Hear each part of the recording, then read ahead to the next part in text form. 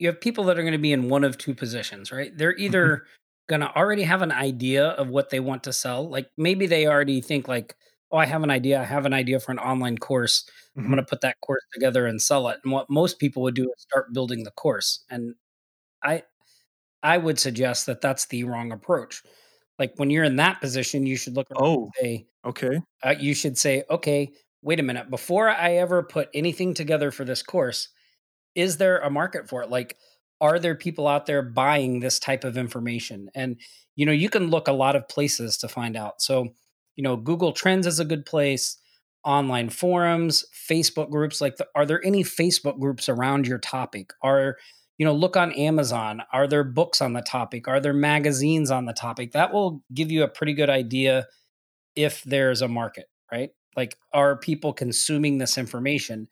And then you want to look Mm. around and see, okay, well, who else is selling things to this market? So who else is out there and what are they selling to them? And what are the price points of what are they selling? And do they have multiple products that they sell to this Mm. market, because not all markets are created equal, right? Like Mhm. some markets, like the coaching market. The coaching market is a pretty hungry market because coaches really they want information. They're looking for information, right? So Yeah, absolutely. a lot of opportunity to put out a lot of different courses, and a lot of coaches would buy all of them because that's the market where they're used to doing that, right? Yeah, Other yeah. markets might not be that way. So if you already have an idea, I would say before you put your product together, you say, okay, well, are there people buying this? Are there other people selling? And then you look at it and you go, okay, well, what are they selling to the market? Is it online courses? Are they selling video courses? Are they selling reports? Are they selling books? That will give you an idea of how to structure your content because you can just look and see what other people are already doing that's working. And I say, don't Mhm. try to reinvent the wheel. Just do what you see is already working. And then Mm. you need to like the secret to making a great online course is to identify the pain points of your market, Mhm. the Mhm. buyers, and then just make courses around those pain points. So, for instance, people who, freelancers and graphic designers and website designers, those people, a big pain point for them is getting new clients and building recurring income. So Mm. if you look at what we do at Offline Sharks, almost all of our courses and products are built around those two things, showing them how to get clients and how to build recurring income, right? Well, yeah. Because those are the big pain points and that's what they need help with, right? So Mm. now at this point, like we can just survey the people that buy from us and be like, hey, what do you want to know about? And then we can build courses around that stuff. In the beginning, you may not have that option, or you may be the other type of person that has no idea what they're going to sell. Like they want to do an online business, but they have no idea what they want to do. Right. Yeah. So if you're that type of person, what I recommend you do is again, look around at what's out there, like what interests you. If you're interested in SEO or you're interested in social media or you're interested in personal development, like look around in those markets and see what people are doing, identifying if it's a good market or not. And then one thing you can do is start to build an audience before you even put a course together. And it's a lot easier to do today than ever before because Facebook groups make it pretty easy.